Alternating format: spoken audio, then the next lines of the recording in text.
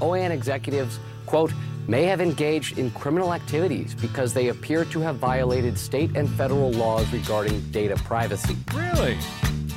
And those One American News folks seem like such nice people. Well, I don't know why I came here tonight. I got the feeling that something ain't right. I'm so scared in case I fall off my chair. And I'm wondering how I'll get down the stairs. Clowns to the left of me, jokers to the right. Here I am, stuck in the middle with you. Yep. From Pacifica Radio in Los Angeles, this is the BradCast, as heard on KPFK 90.7 FM in LA, also in California in Red Bluff and Redding on KFOI and Round Mountains KKRN.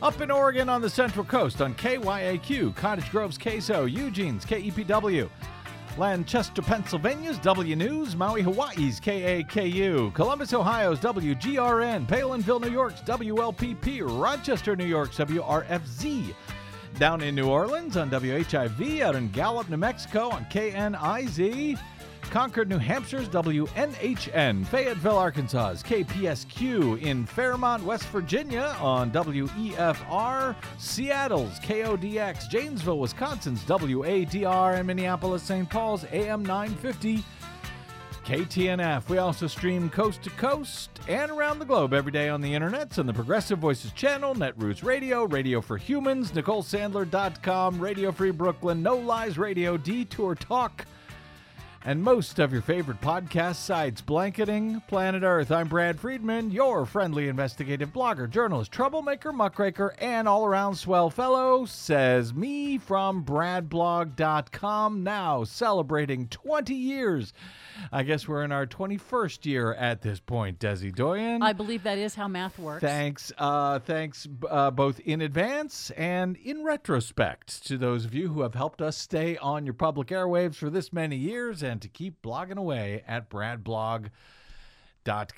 Those of you, of course, who hit the old donate button over there at BradBlog.com, much appreciated.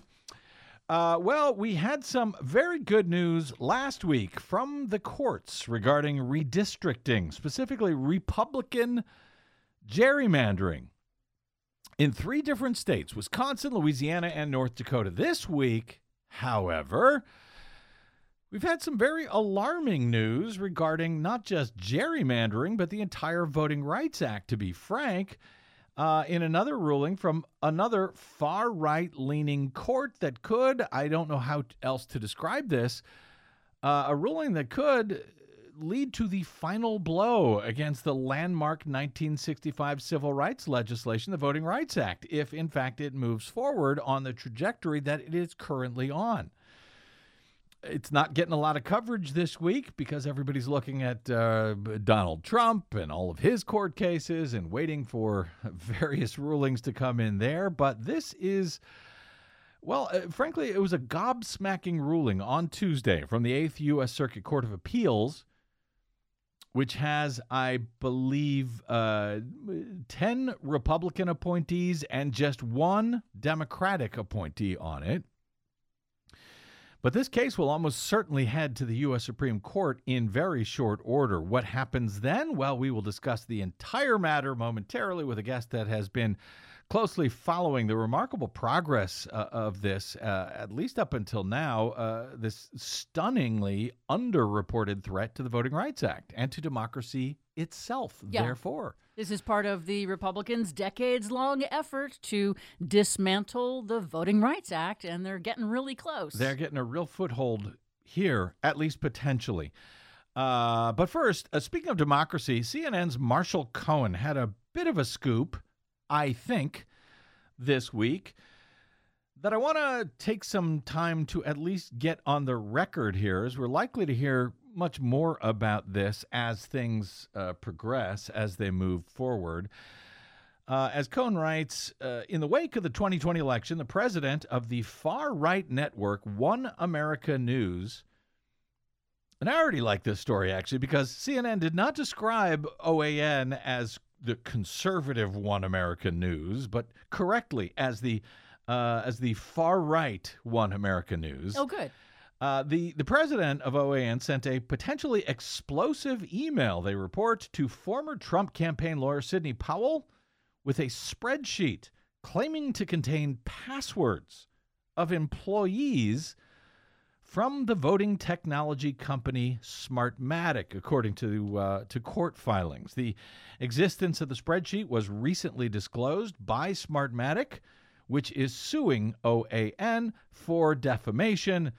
That following the 2020 election in which Joe Biden defeated Donald Trump and Sidney Powell, one of his attorneys, and others pretended that there was massive fraud, voter fraud and or fraud via computerized voting systems, which stole the election somehow from Donald Trump, when in fact there is zero evidence of any such fraud. And in fact, it was actually Trump trying to steal the election from Joe Biden and the American people. Anyway, CNN, they continue, pieced together who was involved in the email exchanges by examining court records from 3 separate cases stemming from the 2020 election.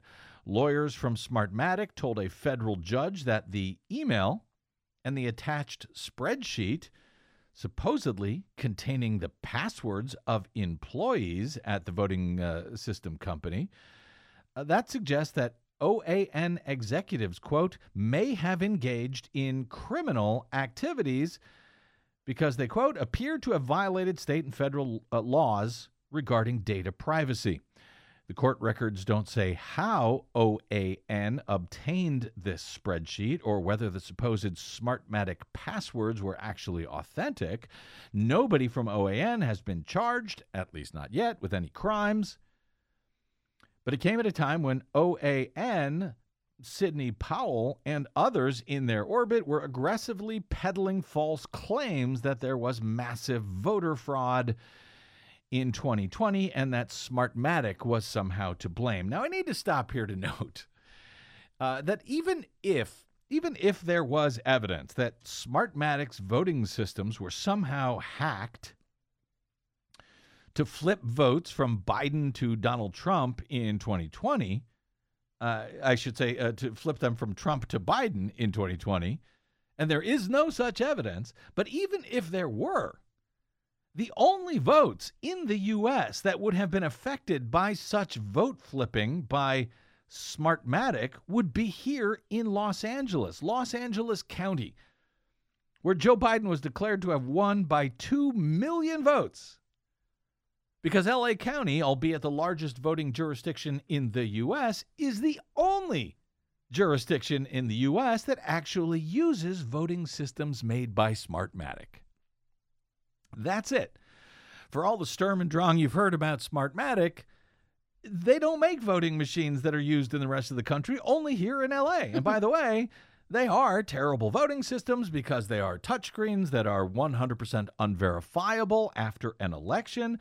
But even those were in pretty limited use during the 2020 election here in L.A., thanks to COVID and laws that were changed to allow everyone in L.A. to vote by mail ballot instead that year. So even the Smartmatic systems at the polling place in L.A. were barely used back in 2020. Which kind of underscores how dumb the team Trump was, that they didn't even know that all of this stuff that they were saying about Smartmatic only applied to one jurisdiction in the nation. Didn't know or didn't care. Because after the election, Republicans claim that voting systems made by Dominion, one of the nation's largest voting system vendors, and Smartmatic, one of the smallest, were somehow responsible for flipping votes and stealing the election for Biden. And that claim is actually, yes, somewhat my fault. Well, you're welcome. Right. Why? Well, because after the election, Sidney Powell and others on the right began linking to some of my own exclusive reporting at BradBlog.com from way back in 2008 to 2010, detailing some lies that were told by Dominion when they purchased assets from a different voting machine company entirely called Sequoia, which is now out of business, which had previously been owned by Smartmatic, a company then based in Venezuela and tied to its then president, who has since died. That would be Hugo Chavez. So my reporting at the time, way back in 2008, 2010, was accurate, and it still is, of course, but Powell and others latched onto it to somehow claim that it proved that Smartmatic and dead Hugo Chavez and Dominion had somehow stolen the 2020 election. Yes, it is as crazy as it sounds, but that's what happened. And the folks at Fox News and Newsmax and, yes, OAN, etc., were all too happy to latch on to this theory and report it as if it was actually true in the wake of 2020. And Fox, as you know, for its part, has already settled the defamation lawsuit filed against it by Dominion for a gobsmacking $757 million last year in April. What did they have to hide? But that company's and Smartmatic's cases against other companies and people, those continue. So back to CNN now. According to court filings, the supposed passwords were shared by OAN around the same time that Powell, her associates, and other Trump supporters were trying to improperly access voting systems across the country to somehow prove their false claims of fraud. The January 8, 2021 email exchange between OAN President Charles Herring and Sidney Powell has recently emerged as a flashpoint in Smartmatic's defamation suit against the pro-Trump OAN network. The email is not public, but Smartmatic revealed some of its contents in a public filing after obtaining the materials during the discovery process. While Smartmatic's public filings didn't identify the sender or the recipient of the email, court records from a separate 2020-related suit confirm that Herring and Powell were exchanging emails on the very same date. The pair's communications about the purported Smartmatic spreadsheet, which have not been previously reported, resurrect questions that have dogged OAN for years regarding its tendency to blur the lines between opinion journalism and brazen political advocacy. Blur the lines, CNN? There is no line. Have you watched that crap they cover on that channel? I mean, as much as Fox News is not news, but Republican propaganda, OAN is even more so. And it's not Republican propaganda as much as it is specifically Donald Trump propaganda. Not that there is much of a difference these days. I mean, it can also, we talk about the fact that it was a news media company, so-called, colluding or attempting to collude with the political campaign to overturn an election. Smartmatic has sued OAN, Powell, and other Trump allies and right-wing outlets seeking billions of dollars in damages for their 2020 election lies. OAN and Powell are fighting the defamation case and deny wrongdoing. OAN's attorney has responded to CNN's reporting by saying, quote, OAN denies that its executive team, quote, may have engaged in criminal activities. As CNN asserts here, this vague accusation is a clumsy attempt to smear OAN and to divert attention from Smartmatic's own misconduct. That, according to OAN lawyer Charles Babcock in a statement. Babcock pointed to federal charges filed against a former top election official from the Philippines who allegedly took bribes from Smartmatic. Both the election official and Smartmatic deny those allegations. But by the way, the Philippines, as it turns out, is a different country entirely. And not that I would put it past any voting system vendor, frankly, to bribe public officials to purchase their crappy voting systems. We've seen evidence of that in this country as well, if not by Smartmatic. But all of that is so far from Smartmatic stealing votes in the 2020 election that it's hardly even worth noting here, frankly. But apparently that's the Smartmatic's own misconduct that OAN attorneys are hanging their hats on here. Powell, for her part, as you know, pleaded guilty in October to 6 misdemeanor crimes in Georgia's sweeping elections subversion case stemming from her role in the conspiracy to breach voting system software in Coffee County and share that publicly. That breach occurred one day before OAN's president, Herring, allegedly sent her the spreadsheet, according to CNN's reporting. The revelations were surfaced by Smartmatic as part of an effort to convince the judge in its case against OAN that the network is actually withholding key documents in the discovery process. According to Smartmatic attorneys in a court filing in December, quote, discovery from the OAN executive team is critical to establishing actual malice because the OAN executive team may have engaged in criminal activities to further the election fraud claims generally and Smartmatic fraud claims specifically. The company's lawyers further allege that, quote, discovery to date has also uncovered that certain members of the OAN executive team appear to have violated state and federal laws regarding data privacy in connection with promoting election fraud claims.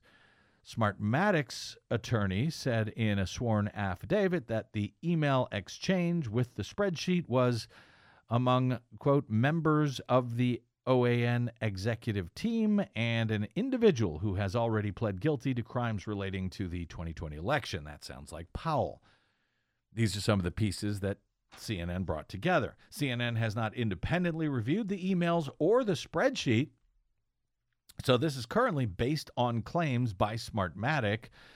It's unclear if the spreadsheet has any connections to the breach in rural Coffee County that you probably first learned about on this program. The county, like all of the counties in Georgia, used software from Dominion voting systems, not from Smartmatic, in the 2020 election.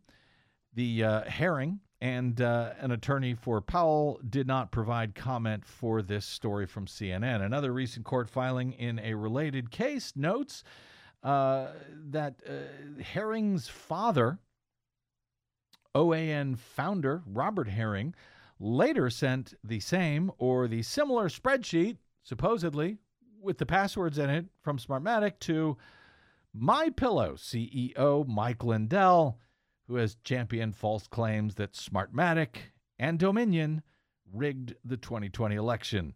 The filing from the ex-Dominion employee, from an ex-Dominion employee, says Robert Herring forwarded an email to Lindell that originated from his son Charles and that it contained, quote, password information for employees of several voting system vendors.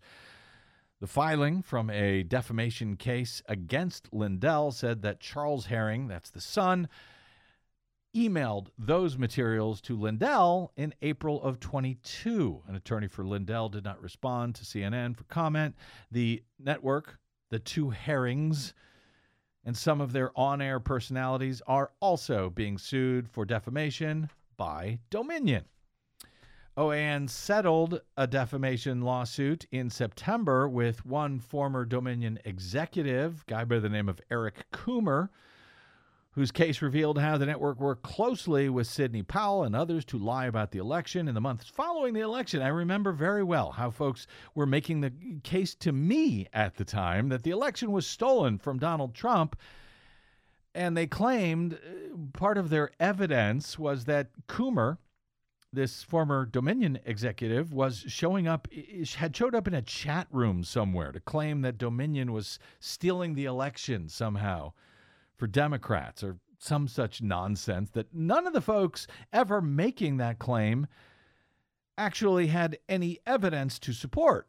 And believe me, I tried to track down all of the claims that were made by folks after the 2020 election because, frankly, I do not trust voting machine companies or election officials or anyone else when it comes to election. I don't believe that our elections are built on trust. They're built on oversight. And these companies do make it very hard, their systems make it very hard for the public to oversee election results. So, if there's evidence, I'm happy to look at it, but I haven't seen any that support the claims being made by Trump in 2020. But in every instance, I tried to dig into them, and eventually you find there's no evidence there.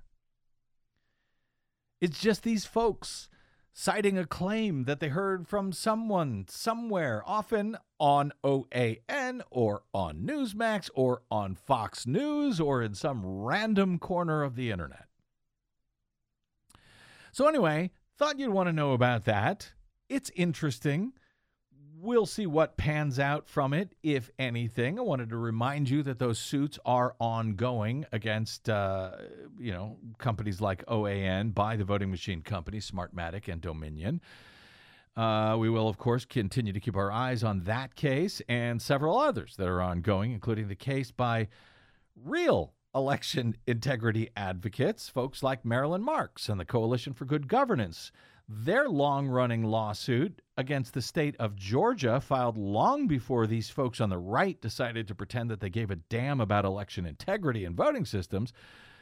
That case has been before a federal judge in recent weeks in the trial in this 7-year-old case as they seek to force Georgia Secretary of State Brad Raffensperger to allow voters at the polls this year to vote on verifiable hand-marked paper ballots instead of the crappy, unverifiable, and hackable touchscreen voting systems made by, in this case, Dominion, which Raffensperger forces every voter in every county in Georgia to vote on, despite warnings from actual cybersecurity and voting systems experts that those systems are wildly dangerous, unreliable, and unverifiable.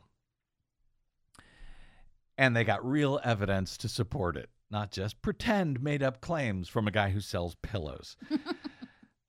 Of course, Dominion and Smartmatic know that, by the way, about their own voting systems, which is why I have been reporting on these systems and these companies for, 20 years now. And those companies have never sued me once for defamation or for potentially engaging in criminal activity, for that matter. All right, let's take a quick break here, and we will be joined by legal journalist Chris Geidner on a remarkable decision this week by the U.S. Remarkable, it's troubling is probably a better word. Disturbing decision this week by the Eighth U.S. Circuit Court of Appeals regarding the Voting Rights Act, one that, by the way, is so radical. Even the Fifth U.S. Circuit Court of Appeals, the most radical right court of appeals in the country, it's an argument that even they have rejected, at least so far. Anyway, that's straight ahead on today's BradCast. I'm Brad Friedman. Don't touch that dial.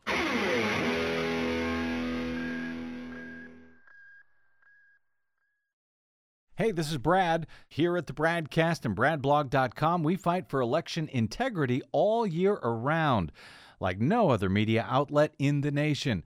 But of course, we need your help to help us remain on your public airwaves and completely independent. Please help us continue that fight over your public airwaves by stopping by BradBlog.com/donate. And thanks.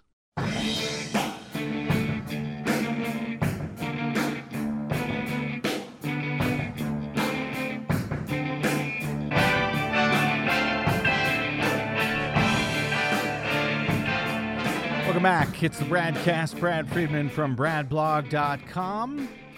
Last week on this program, I noted 3 stories that I characterized at the time as good news regarding gerrymandering, specifically Republican gerrymanders in 3 separate states.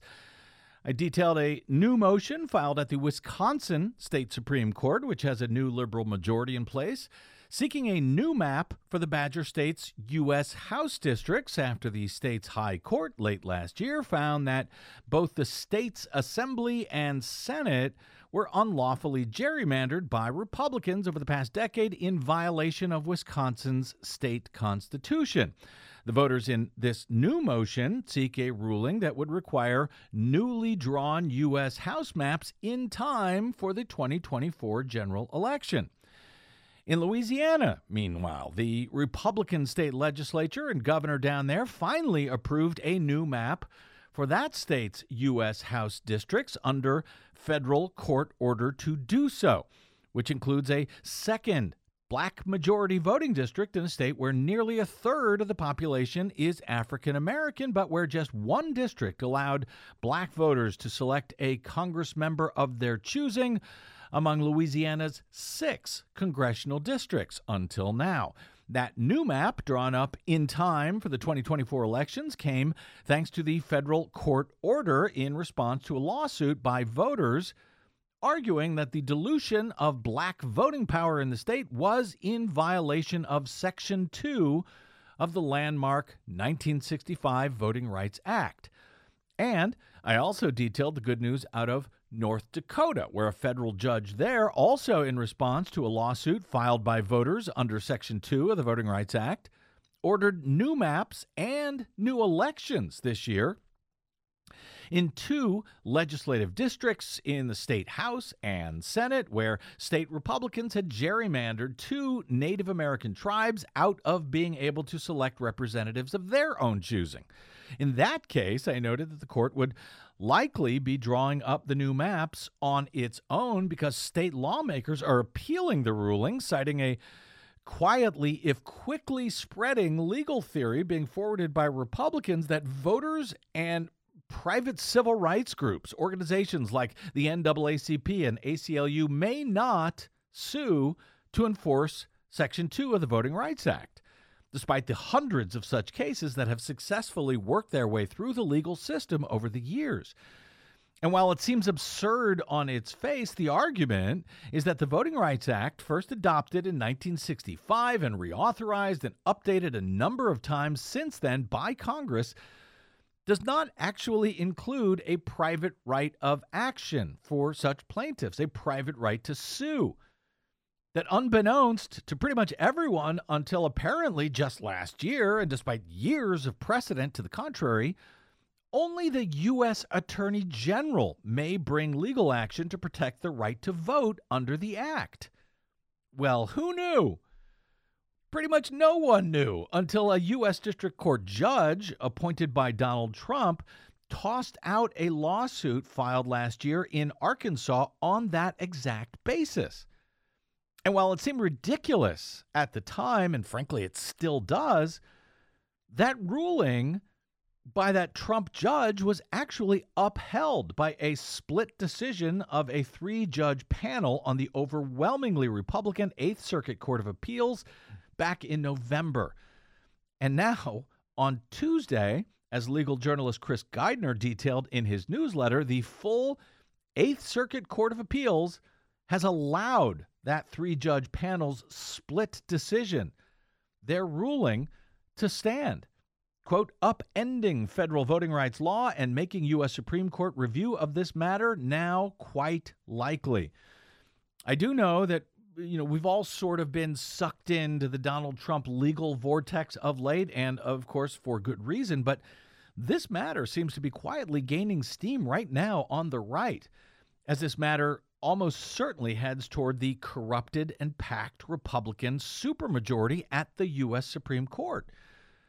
As Kate Riga noted in her coverage of Tuesday's 7-3 decision by the 8th Circuit Court of Appeals to not rehear this case en banc and to instead uphold the lower court rulings, the dissenters were unusually candid in their response, with one noting that the politics at play and the clear subtext that the appellate court's right-wing judges are operating under, that the new supermajority at the Supreme Court might break with what its justices previously had determined in many other cases. Quote, for this court to proceed on a hunch that a reconstituted Supreme Court would repudiate years of precedential Voting Rights Act cases, wrote Judge Stephen Colleton for the dissenters, well, that, he said, would be too clever by half. But really, is it too clever by half, or is it just the right amount of clever in what could end up being another landmark blow to the enforcement of the Voting Rights Act on the heels of the court's 2013 ruling, which gutted Section 5 preclearance of the Voting Rights Act, its previous central provision that allowed voters to sue before racially discriminatory election laws could be enacted.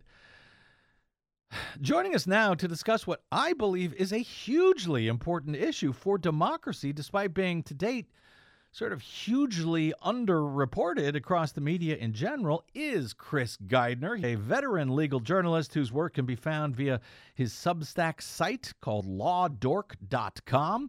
Geidner previously served as legal editor at BuzzFeed News, editor-in-chief of the Ohio State Law Journal, and he has contributed as well to the New York Times, MSNBC, The Appeal, and other outlets. Chris Geidner, longtime follower, thank you for joining us today on the BradCast, sir. Hello. Delighted to have you here. We discussed this case initially, I think, with our friend Mark Joseph Stern of Slate last year. It seemed at the time like proponents of this no private right to sue idea under the Voting Rights Act had finally found one single judge, a Trump appointee willing to go along with it, but that it was so absurd, Chris, it could not possibly move beyond that. But now it has been upheld essentially twice by the appeals court. Yeah. When should we be worried that this is a very big deal and a very big threat to democracy? I mean, I think that we are right to be worried now. This is an appeals court. I think it's notable that the Fifth Circuit has not gone along with this, which obviously we all know, for better or worse, that the Fifth Circuit especially once the Trump appointees got on it, has been the clear winner of the most far right appeals court. And the fact that they haven't gone along with this is sort of a sign of how extreme the Eighth Circuit's ruling is. But when you then get a ruling like we got on Tuesday, and the vast majority of this Eighth Circuit court, with 7 of the judges saying, yeah, we're fine with. Now, 2 of those 7 were judges on the original panel. So, but 5 judges who weren't on the original panel were like, yeah, we're okay with this new way of running Section 2 of the Voting Rights Act going forward. And that now is the law in all of the 7 states of the Eighth Circuit, which goes all the way up to North Dakota and down to Arkansas. Which is just incredible. That's a lot of states. That's a lot of voters. I mean, even in this case, even if the court had decided, yes, we agree with the 3-judge panel, we agree with the U.S. District Court, it seems to me that this is such a monumental decision, will have such a monumental effect on the Voting Rights Act itself, that the court would hear it, at least. In this case, they didn't even bother to hear it. They just said, we're fine with what the 3-judge panel, a split 3-judge panel, by the way, 2-1 ruling. We're just fine with what they said. Is that unusual that they didn't hear it? Let's note, the dissent was one of the Republican appointees. It's not like this was a 2-1 panel where the dissent came from Judge Kelly, the one Democrat on the Eighth Circuit. It was Chief Judge Levinsky Smith, the Republican appointee, who was the dissent. So this came out of the ruling last fall with a 2-1 split among Republican judges. So there was, I think, a hope, at least, that that's what would have happened, that the Eighth Circuit would have been like, okay, that panel decision went a little too far. Let's relook at this. And the fact that they didn't do that, I think, is another sign of something I've been writing about, which is the fact that the appeals courts are able to be as out of control as they want, and then things go up to the Supreme Court, and it's almost a win-win for the conservatives on the Supreme Court, because if they reverse one of, even 2 of every 3 ridiculous decision, they're able to sort of set themselves up as a moderating force that pulls back the extremes, while they're still letting one of every 3 extreme rulings go through. So in some ways, I think this is, If I had to bet, I would still guess that a private right of action for Section 2 remains if this goes up to the Supreme Court. But it would be in that scenario where this is one of those extreme cases that they're able to push back on because it is such an outlier. Chris, if you were to bet, would you have bet that it would have even made it this far? I mean, that's what troubles me. I do not. Honestly, I get why you're asking that, but I don't bet on appeals courts anymore. Like, I think that they're completely out of control. I think that, I mean, we've even seen scenarios on the Ninth Circuit where you get a panel that happens to be 2 Trump appointees and they write something that they know will not be the majority of the Ninth Circuit just to get it out there. And we had that in a case this past fall, where a 2-judge panel wrote something that they knew when they published it that this was not going to stand on the Ninth Circuit, but they did it anyway because they were able to get it out. And then when the Idaho AG's office went up to the Supreme Court, they pointed to that 2-judge panel as like as proof that their argument had validity. So are you making the case here, Chris, that at this point, I guess the appeals courts are so stacked, or perhaps the U.S. Supreme Court is so stacked that the appeals court are saying, yeah, we're just going to go with what we feel and let the Supreme Court mop it up one way or another. Maybe we only have a 1 out of 3 chance of getting it past them, but we'll take those odds. I think that we are seeing many judges, particularly those judges who want to be on the short list for promotion if Trump becomes president again, going all in on whatever they think. And this is, I mean, this is something that I've been talking about since the beginning of the Biden administration, is that, like, one of the underlying bases for a legal system is stability. And when you have a legal system that is in such upheaval that lower courts have been told from the Supreme Court that no precedent is too sacred, we will overturn any precedent if we decide it should be overturned. Why wouldn't a lower court judge who thinks, like, even if we want to pretend for a second that there's good faith basis going on here, like, if they think that there's a chance that their opinion can lead to a revisiting of a precedent that they think is wrong, why wouldn't they go for it? Well, you know what? In this case, the answer is the rule of law, and they shouldn't. And that's up to the Supreme Court. And until the Supreme Court does it, they need to follow precedent. But that's not the world in which we're living. Clearly, it's not. And that's, I understand that general thinking. But in this case, with the Voting Rights Act, which has been in court, so many times in so many places in so many states and so many appellate courts and so many times at the U.S. Supreme Court, I mean, there are hundreds of such cases that are reviewed over the past decade. How can it be? How can it possibly be that no judges until now, I mean, this is why this is so ridiculous to me, that no judges until now, including all of the justices on the Supreme Court who have reviewed all of the cases under Section 2 that have come before them, that none of them noticed until now this supposed deficiency in the law, or this mandate that only the federal government can sue to enforce the Voting Rights Act until now? A, how can that be? And I guess the better question is, how did the U.S. District Judge and the 3-judge panel, how did they justify such a seemingly absurd notion? I mean, because they wanted to, and that I mean is both the good, that's the real answer and the bad answer. Yeah, right. Because I mean, if you. Judge Culleton in his dissent yesterday, again, another Republican appointee, said the mistakes in this case were almost entirely judge driven.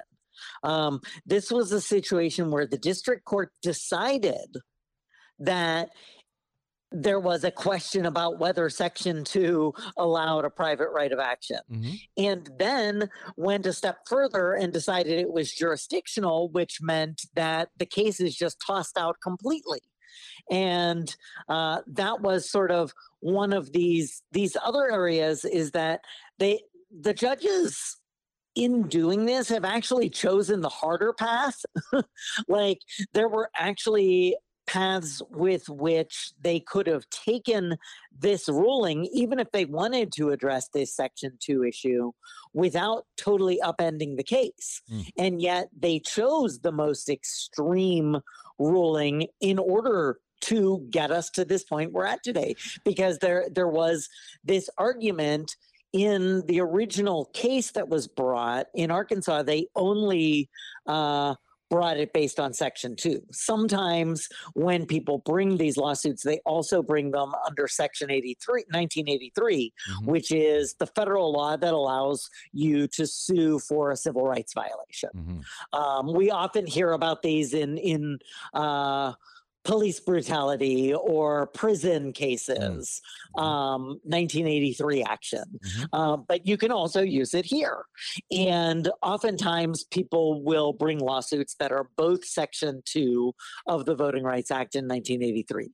They didn't do that here, but they didn't do so because, as you've said multiple times, this is well established over more than half a century that you can use Section 2 to bring a private right of action.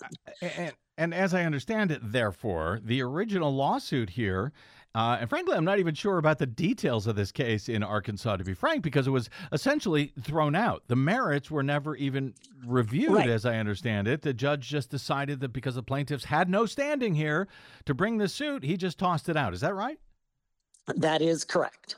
So, in the meantime, Kate Riga, in her coverage over at TPM, she cites an expert in her report who said that of the over 200 redistricting cases his organization is tracking following the most recent election cycle alone, the Department of Justice is only involved in 3 of those 200 cases, and that's under a Democratic administration, Joe Biden. If the anti-voting rights Republicans get the ruling that they seek from the high court here, essentially, I guess we would see 0 such cases, no enforcement of the Voting Rights Act under a Republican administration. No, effectively pretty much killing the entire act at that point? Yeah, I mean, we've already been working for the past decade without Section 5's preclearance provision that Shelby County got rid of.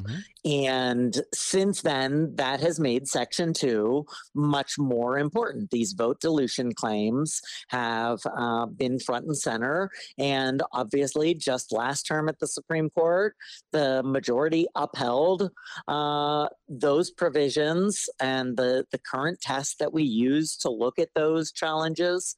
And so, I mean, this is the sort of situation where, it would totally upend things, and it would upend things in a way that, like, the Supreme Court just heard a case brought by private parties, and they didn't question this. So it is, in some ways, like, if we lived in a normal world, I would say this is absurdly arrogant judges who the Supreme Court is going to, like, do a summary reversal and say, just cite to last term's case and say, look, like, we just said Section 2 is fine in a case brought by a private plaintiff. So get with it and consider this case. But unfortunately, even if they don't take the case and do reverse or do something quick, I still think it's going to end up being like a year of briefing before we hear. And after that means for a year, those, 8 states that I mean, I guess I haven't, like, gamed it out. I mean, I guess what we could see is a motion to stay these orders that goes up on the shadow docket. By the challengers. So like by the good parties file a motion at the Supreme Court. Now that would be then an aggressive use of the shadow docket for good. Yeah, good. In which we're trying to get them to rule, essentially to send a message to the Eighth Circuit that they screwed up. And that could then allow some revisiting of this, and at least would not make it apply to other states and other cases while this is then being considered at the Supreme Court. But because the Arkansas legislature wouldn't be addressed during that time. Well, and that's another matter here. If this moves forward as these Republicans in Arkansas hope, and apparently, as these Republicans on the Eighth Circuit Court seem to hope, not only would that just, cripple the notion of bringing cases under Section 2, but we've got all of these other cases. You mentioned that decision just last June. The Louisiana case that I mentioned during the intro, where the state was forced under the Voting Rights Act, a lawsuit by a private plaintiff to add an additional majority-minority U.S. House district in Louisiana. That came about after a similar ruling was affirmed by the Supreme Court just last June. It was a very encouraging and surprising 5-4 decision. But it was on the basis of that case in Alabama that they were forced to add this district down in Louisiana. There are cases like this all over the country brought by private plaintiffs. If this moved forward as these Republicans seem to want it to, what would that mean for all of these voting rights cases that have already been decided? Thus far, nobody has agreed with the Eighth Circuit. So thus far, and essentially until there's a Supreme Court ruling affirming the Eighth Circuit, unless that were to happen, the Eighth Circuit applies in those 7 states, and that's it. And thus far, we've seen nothing from like either the 5th or the 11th circuits, which are 2 of the most conservative circuits, to reach similar conclusion. And those are basically the southern states. From the 11th circuit is like mainly Florida, and the 5th circuit is centered around Texas, but also goes over to Mississippi and Louisiana, I believe. Yeah. But the 11th circuit is Florida and Alabama, and, Georgia. Yeah. And so, as of now, those are still under those 200 cases that you mentioned, principle that there is a private right of action, and no court has been like, I think the Eighth Circuit makes a good point thus far. Now that, of course, could change at any given day, but thus far it hasn't. And I do think that this is a scenario where the Supreme Court is going to have to make a decision, most likely, because they're not going to allow this to stand as a 7-state rule that Section 2 can only be enforced by DOJ. They'll either kill it or they'll require it for the entire country. Normally, and I've been sort of trying to ignore this case, but the Eighth Circuit is making it very difficult. I was very hopeful that we would have gotten en banc review. Yep. And that should have shut it down, but apparently not. So on it goes. Yeah, because, when you do en banc review, you generally, different appeals courts have different rules, but you get rid of the panel opinion while you're considering the en banc review. And so that would have meant, like, even if the Eighth Circuit then heard en banc review, took additional briefing, took additional arguments, and took a year to come up with a ruling during that time, we would be back to the old system where Section 2 is allowed. Yep. But they didn't do that. So that sort of speeds up the need to address this issue. Yeah. And potentially quickly here. Chris, we will continue to follow this, of course, but while I have you here, as someone who I know has been following this case as well, it's been more than 3 weeks now since the D.C. Court of, you know where I'm going here, since the Yep. D.C. Court of Appeals heard Donald Trump's ridiculous immunity claims, wherein his attorneys argued to a 3-judge panel on that court that presidents are entirely immune from any criminal charges for anything they do while serving as president, including, as his attorneys noted during the hearing, ordering that his or her political enemies be murdered by SEAL Team 6. Now, most folks believe a ruling was going to come from that panel very quickly after the court took it up on an emergency basis, seemed to be moving quickly and very skeptically of Trump's argument during oral argument. And yet, with Special Counsel Jack Smith's trial now against Trump for his various attempts to steal the 2020 election now on hold pending a ruling in this matter, do you have any idea? I realize it's just speculation, but any speculation what could possibly be holding up a ruling at the D.C. Court of Appeals at this point? I mean, at this point, I mean, I thought that the original question was whether it was going, the arguments I think were on a Wednesday. And I thought after arguments, the question was, would we get a very brief ruling on Friday? Right. Like 2 days later, Right. that resolved it such that there could be further appeals while like opinions followed over the next like 3 days, or whether it would be the next Friday, so it would be all in a bow and ready for further review. The fact that we're now past the third Friday and quickly approaching a month is, I mean, I wrote over the weekend, like it is a I forget the words I wrote, so I can't quote myself. But it is a dereliction of duty. It is a failure on the DC Circuit's part. I mean, if you remember back in December, Jack Smith had asked the Supreme Court to skip over the DC Circuit on this so that it could be resolved definitively at the Supreme Court. And the Supreme Court, they didn't give reasons, but at that point, the DC Circuit had set this really quick timeline. And so the Supreme Court denied the request to skip over the DC Circuit. And I think a lot of us were like, yeah, if arguments are on the 8th, at that point, like we're talking about maybe a week difference. But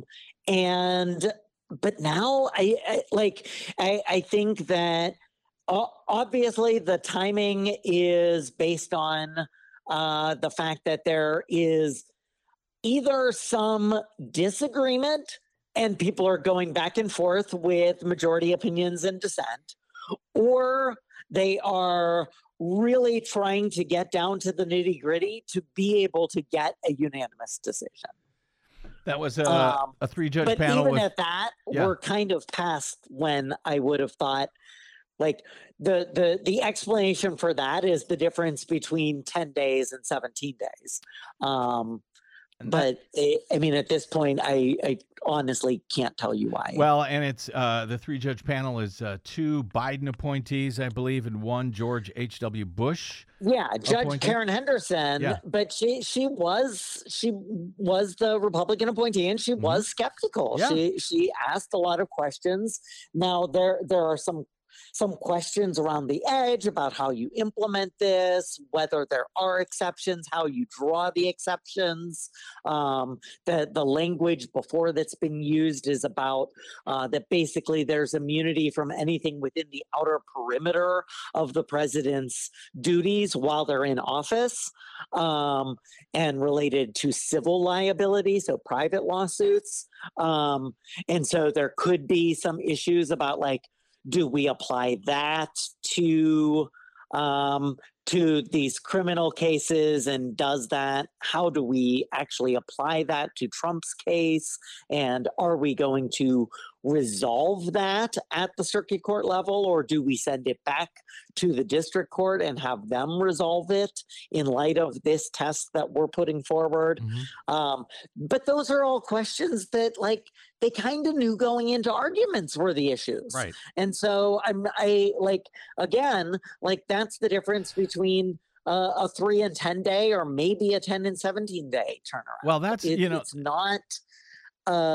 We're past when I would have thought those questions could have been resolved by 3 adults sitting in a room. I know. And that's why, in one sense, I think your dereliction of duty argument is sort of the best case scenario. I hope that's what it is. I fear the fact that, I mean, they knew, just by virtue of how quickly they took up this case, they knew the importance of speed here so that there could be a trial, so that voters could know whether Donald Trump is a felon or not a felon, before voting in November, much less before the Republican convention in July. They know the need for speed here, and yet something's going on, it certainly seems. And I guess we can only speculate. Let's just hope it's dereliction of duty. That's the best case scenario. Chris, I got to get out. Chris Geidner is the editor, writer, publisher of All of the Above. All of the Above at lawdork.com. A great read. He's also a great follow on Twitter. Yes, we still call it Twitter. You can find him at Chris Geidner there and at Law Dork News. Great having you on the show, Chris. Hope you don't mind if we bother you again in the very near future. Thanks a lot, Brad. You bet. Thank you.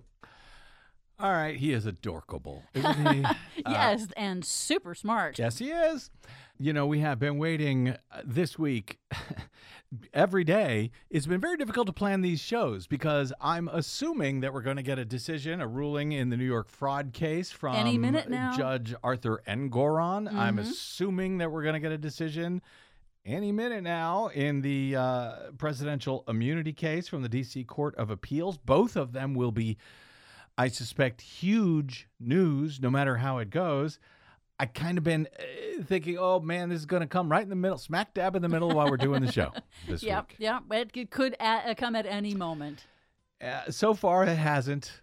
We'll see if our luck holds out one way or another. All right, we have to get out.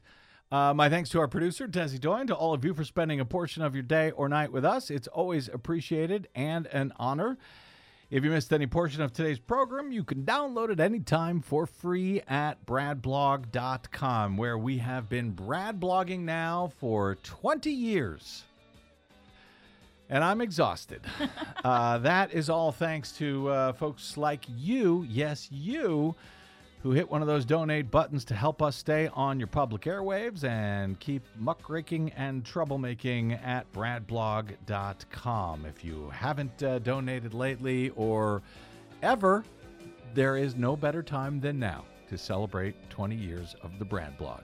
Drop me email if you like. I am BradCast at bradblog.com. On the Facebooks, Mastodons, and sites still known as Twitter, you'll find me at the Brad Blog. See you there. Until we see you here next time, I'm Brad Friedman. Good luck, world.